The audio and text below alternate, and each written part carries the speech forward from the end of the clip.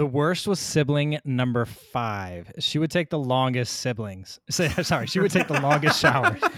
Yeah, she was so long. Wait, can you just redo that I'll line? redo it. We can keep that laugh for another joke that I make, though, later. Yeah, we have to insert pre-recorded laughs whenever you tell a joke because they're not funny. But ching. All right. Hi, I'm Daniel, and I'm the oldest. I'm James, and I'm the second oldest. I'm Andrew, and I'm the third oldest. We're brothers. And this is Mormon Raised, A sibling podcast. Today's episode is called Take Me to Church, because we're going to take you to church. Welcome to Mormon Raised, a podcast about what it's like to grow up in a big, kind of crazy Mormon family. We're the first 3 children of 7. It's a lot of kids. Don't worry, we all turned out okay. Speak for yourself. I turned out fabulous! All right, let's talk about what it was like to go to Mormon church every Sunday. Every fucking Sunday. That's right. Every Sunday, we went to church for meetings. Mormons don't have Sunday worship services. They have Sunday meetings. At least 3 hours of meetings every Sunday, and I loved every hour. Ugh. So the way it works is everyone is assigned to a congregation, which they call a ward. Like a psych ward? Yes, that's exactly what it is. All right, we are a little crazy, but I guess it's kind of like a hospital ward in the sense that it's a subdivision of people that meet together, in this case, based on where you live. And usually there are a few wards that meet together in a building. It's not like other churches where you get to choose to go based on if you like the pastor or the building or whatever. You go to the ward you're assigned to. Right. Let's talk about the building. What does it look like? Ugly. Fair. If you've ever seen a beautiful Mormon temple with like white marble and beautiful gardens and that golden angel at the top blowing a trumpet. That's not where you go. No. Yeah.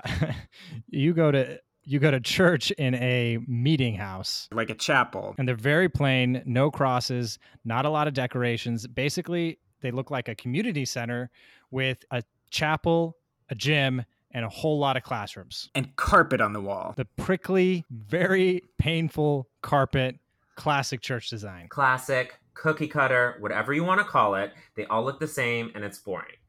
2 or 3 wards meet in each church building, so they have to stagger the start times. It's usually 9, 11, and 1 p.m. And each year we take turns. So one year we met at 9 every week, and the next we would be at 1 p.m., and then the next time it was at 11 a.m. Which one was your favorite? None of them. Well, the best was, I think, 11, not too early, not too late, just right. Goldilocks.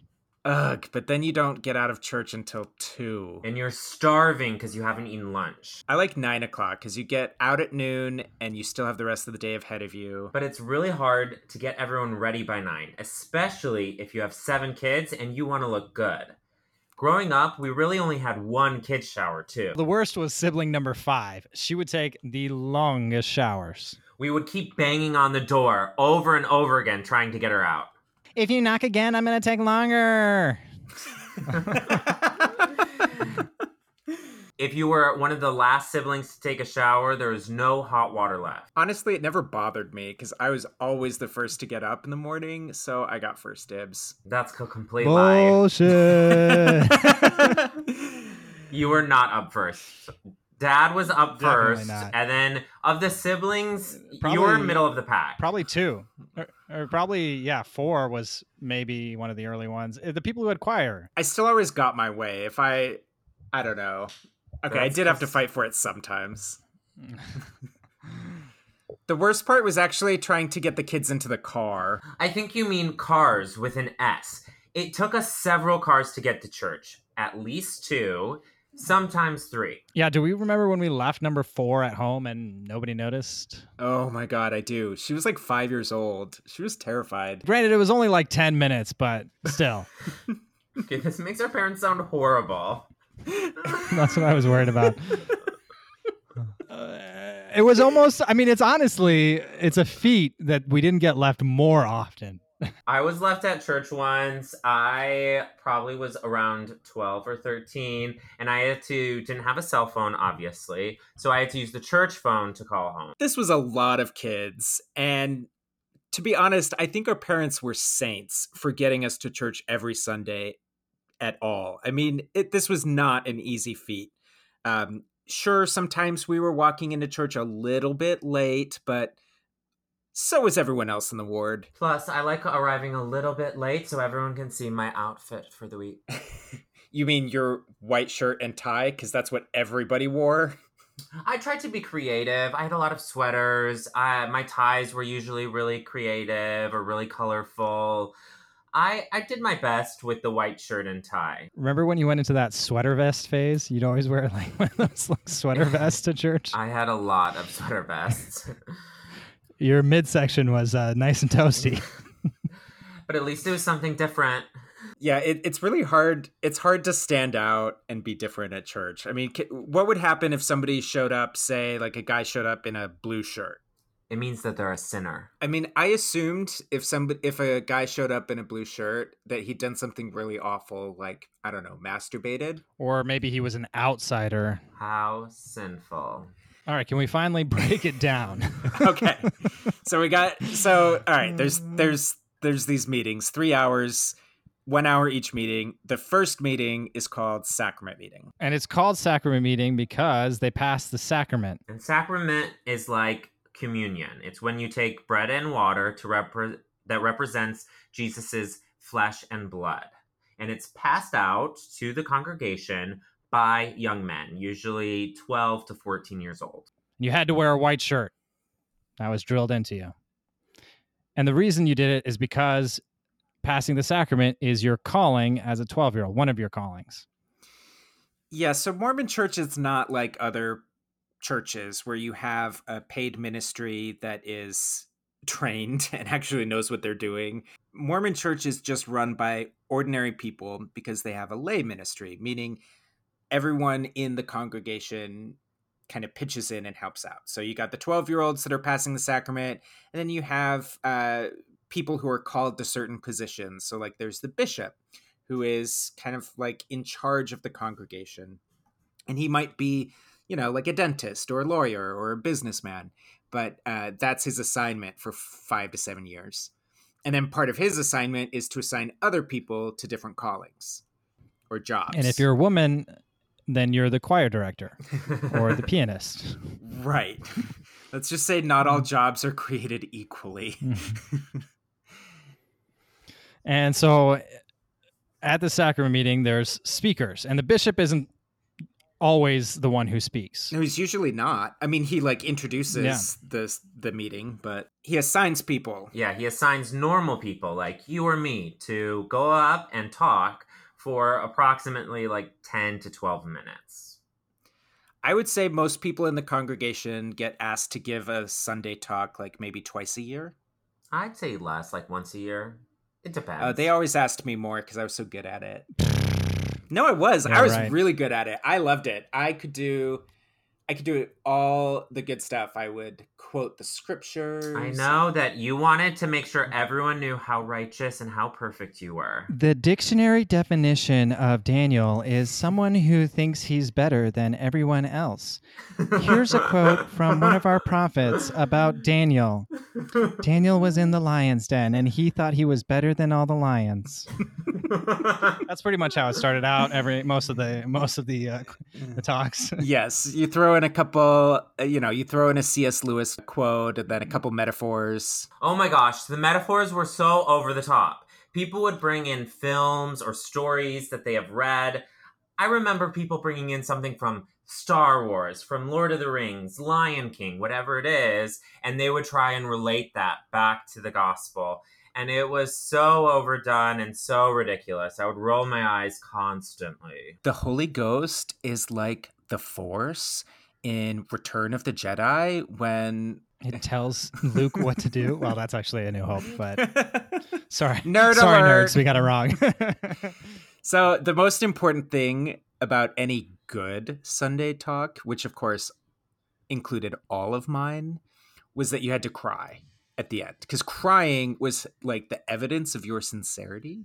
So as you were evidence of sincerity and spirituality. If you cried, yes, that meant you were really close to the spirit and that you were so spiritual. Yes, it was like it was that was like the witness of God. That's how God was manifest in people, was through their tears. It's kind of a weird God if you think about it. But they were happy tears, Daniel. They were happy tears. And I was so good at it. I would like practice. Would you really? Oh, that's new information. Oh my God, you're horrible. Well, because you have to cry at the right moment. Oh my God, you would practice when you were gonna You cry? fraud. Yes. Oh my God. I loved giving Sunday talks. I was so excited when they would ask me to give a talk. You were exactly the speaker that I hated. I would cry so I'd practice it like in the shower, when everyone was banging on the door. That's why you were taking so long. Still not as long as number 5. Well, at least he was practicing in the shower. There's other things he could be doing in the shower that would be a little grosser. I don't think we had any squeegees then. We did have a squeegee in the shower, and I never profaned it in that way. I never profaned the kids. Wow, that said just like an innocent person. Choose your words carefully. All right. So that's our number 1. Now let's move into our number 2, Sunday school. So this is the second hour of church. Yeah, that's what our number 2 means. Well, you weren't very clear. So this is when you'd make use of all those classrooms. So first, everybody would talk and mill about until their teacher came and forced them to go to Sunday school. And you're in these classes based on the year you were born. It wasn't necessarily grade in school. It was strictly by the year you were born. And the teacher was somebody who was assigned by the bishop. That was their calling. Who was your favorite Sunday school teacher? My favorite was we'll call her Sister OG. And I liked her because she was an artist, and so she would. And we call everyone in the church sister or brother, because we're all brothers and sisters under God. I think that's fairly common, at least in Christian religion. So no, I'm sorry, Sister OG. This is not common. It is culty. No, it is culty. Okay. I mean, like maybe like if you're at an abbey, like in the 1600s, or the Sound of Music. Weird. Yeah, I don't know. Yeah, Sound of Music. Everybody calls each other sister, right? Yeah, in the abbey. All right, point taken. It sounds a fairly culty. unique thing about the church is everybody calls each other brother and sister pretty much without fail, at least to your elders, Yeah. And anyways, Sister OG was my favorite because she was an artist, and so she talked mostly about imagery and art stuff and less about talking donkeys. So talking donkeys? What the fuck? In the Bible, the story of the talking donkey. Apparently none of you paid attention. No, I've never heard of that before, ever. Yeah, that's where that was not the kind of story that would make me cry. Just to specify. How do you know? You'd practice. Yeah, you talk about how you learned about the talking donkey and he just saved his owner because he was a good donkey. He saved his owner from the angel with the flaming sword. And that's just like us. We can relate it to our lives today. Okay, so funny story about sister and brother. When I was in first grade, my first grade teacher was a Mormon, and she was in our ward. And That's right. I really embarrassed her because, okay, we're going to use code names, right? So I'll call her, so I called her like Sister Sparrow or whatever. We'll say Smith, Sister Smith. And it really embarrassed her. And she had to pull me aside and say, so on Sunday, that's what you call me. But at school, you have to call me Mrs. Smith. I was really embarrassed about it. I got embarrassed easily as a kid. Yeah, how embarrassing. She taught me cursive. I always was assigned to teachers that were kind of less active. I used to think, and I don't know where I got this idea, but I used to think that I was assigned to be in class with people who were not very good Mormons because I was to help save them. Because you were the best Mormon. Classic Daniel. Yeah, you were the best Mormon sent to save the world because you are so much holier than all of us sinners. The firstborn son of, well, our parents. I felt so bad because, like now in hindsight, I feel so bad for the other people in my class because I was that kid who, when they wouldn't show up, which was a lot because they weren't very righteous, when they wouldn't show up on Sunday, I would like go flag down the bishop and say, hey, we have no teacher today. And then he would tell us to go in another class. So instead of like sitting quietly in the classroom and just hanging out, I would rat us out. So, Everyone probably hated you. No, they loved me because I was so much better than all of them. They wanted to be like me. Sure. So we know who you would play in the Book of Mormon musical. But mostly me. I don't remember a lot of my Sunday school teachers right now, which is kind of weird, probably because I skipped a lot. But I think my favorite, we'll call them, it was a couple, so it was two people. We'll call them Brother and Sister Young. And they tried so hard to teach. They would prepare, I think, hours. They would bring us treats. They tried everything in the power for us to like them and listen to them. But we were a bunch of, 13-year-olds, 12-year-olds. We did not want to listen. We did not want to pay attention. And they would get so frustrated. One time, I remember that we sent them out crying because they tried so hard to help us listen and pay attention, and we were just horrible kids. I felt so bad. Oh for my them. God. Are you serious? I'm serious. That's pretty rough. But I would always try and be the good person. I would always try and pay attention and be quiet. Uh-huh. I When you weren't skipping. Yeah, if I was going to talk, I would skip. I wouldn't be rude in class. So basically, God sent me into the classroom with the teacher who needed my help. And God sent you into the classroom where they could help you. No, I honestly... More as a trial to the teacher's faith. Whatever. The good teachers were sent to Andrew's class. Fun fact, this couple, Sister Young, reached out later and told me how proud she was for me to come out and how much she's always supported me, and that she wishes that her children would be just like me because I'm perfect. Wait, she's a former Mormon? I think so. Yeah. So that's awesome. So maybe I was progressive at least. Very right? yes. I was basically sent into her class to help torture and then bring her out of the church, maybe. You were so bad that you drove them out. And aren't they?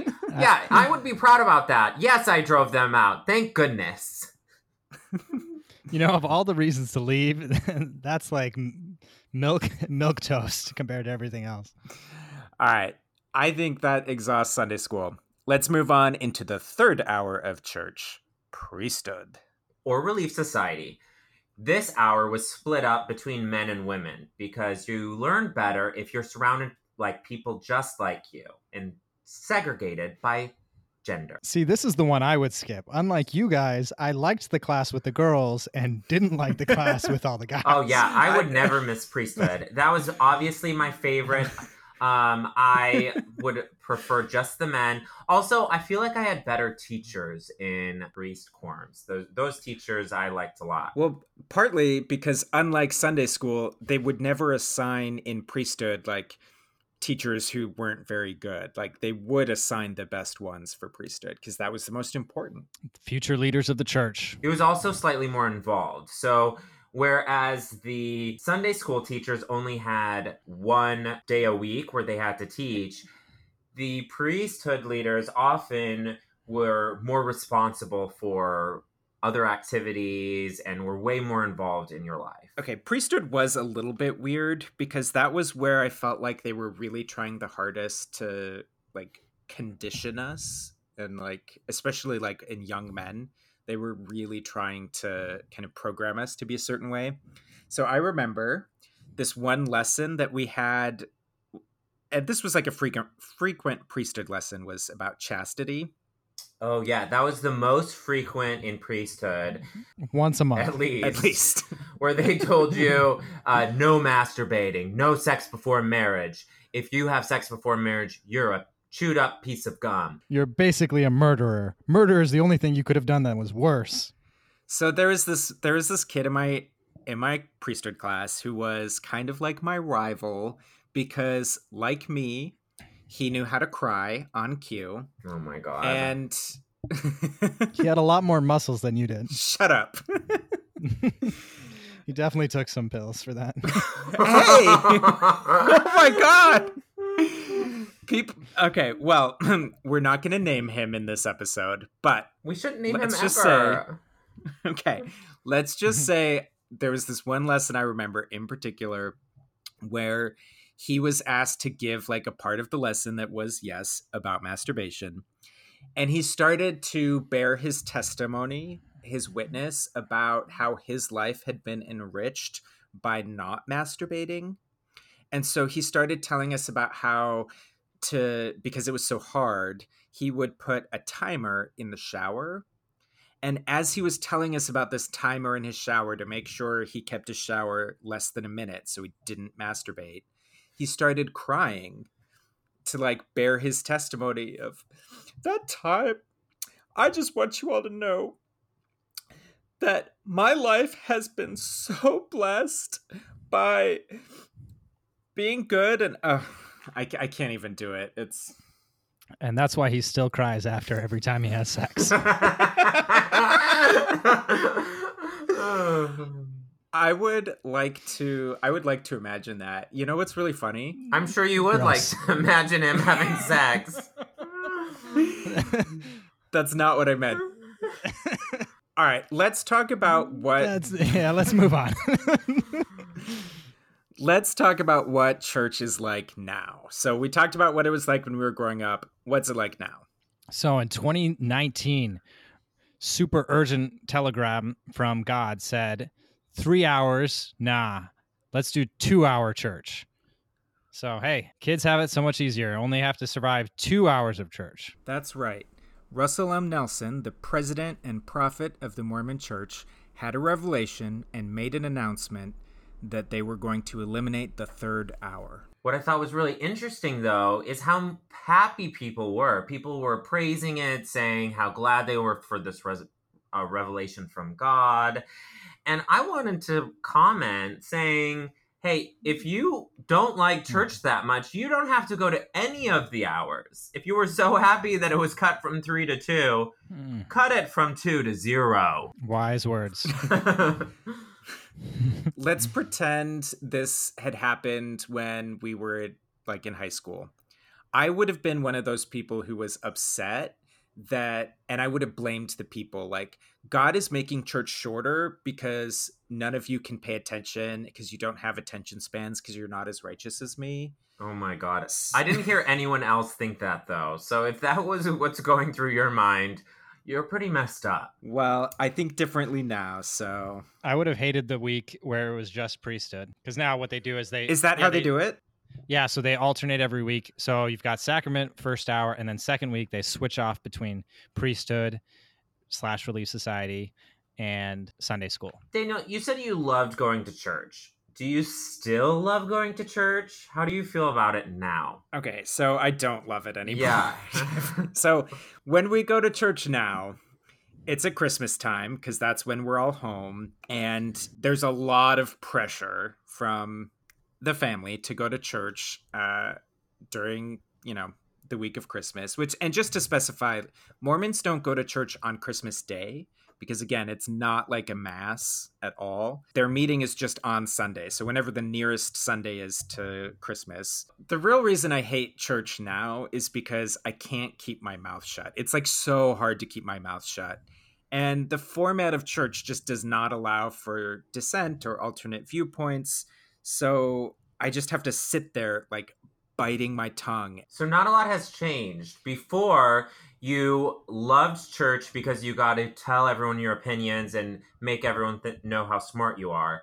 Now you hate church because all you want to do is share your opinions and let everyone know how smart you are. Good. Yes. Like, I want to stand up, take the microphone, and tell everyone everything that I've learned about church and how painful my experience has been and how I felt hurt by the church, and then I want to start crying so that they know that it's real. How many times have you practiced this in the shower? I have had that fantasy vision many, many times. So, fun story, when I was discovering all the church history that eventually made me leave the church, and I was coming across all these questions, I stopped going to church sacrament meeting and priesthood, and I only went to Sunday school, and I just went so that I could bring up uncomfortable topics and questions that, true things that were kind of the skeletons in the church's closet, so that I could bring them up and see people's reactions, trying to live that fantasy. Oh my God, that sounds so satisfying.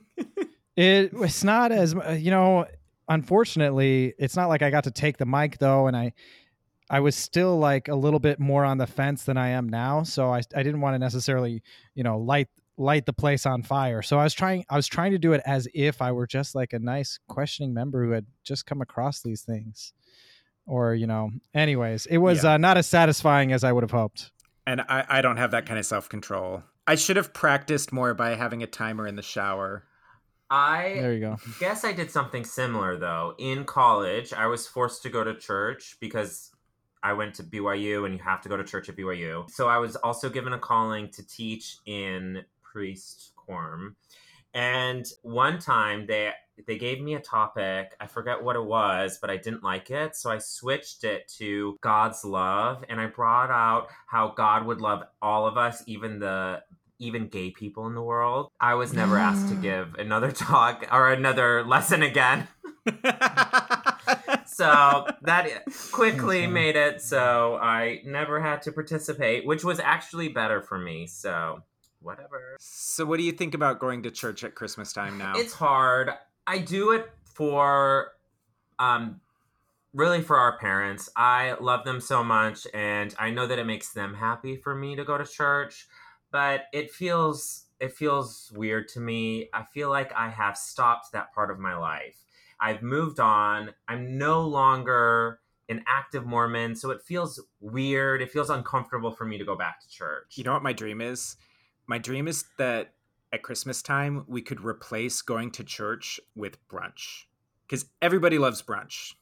Everybody loves brunch.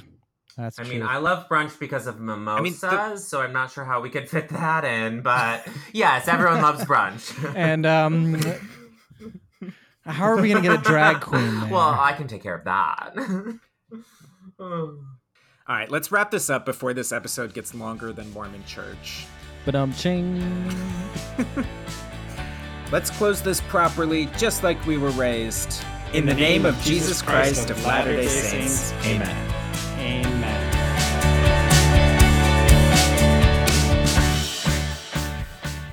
Thank you for listening. If you enjoyed our wacky Mormon stories, please tell your friends. Follow us on Instagram at Mormon Raised Podcast. And don't forget to subscribe. The music in this episode is Anthem for the Good Life by Young Presidents, courtesy Shutterstock Inc.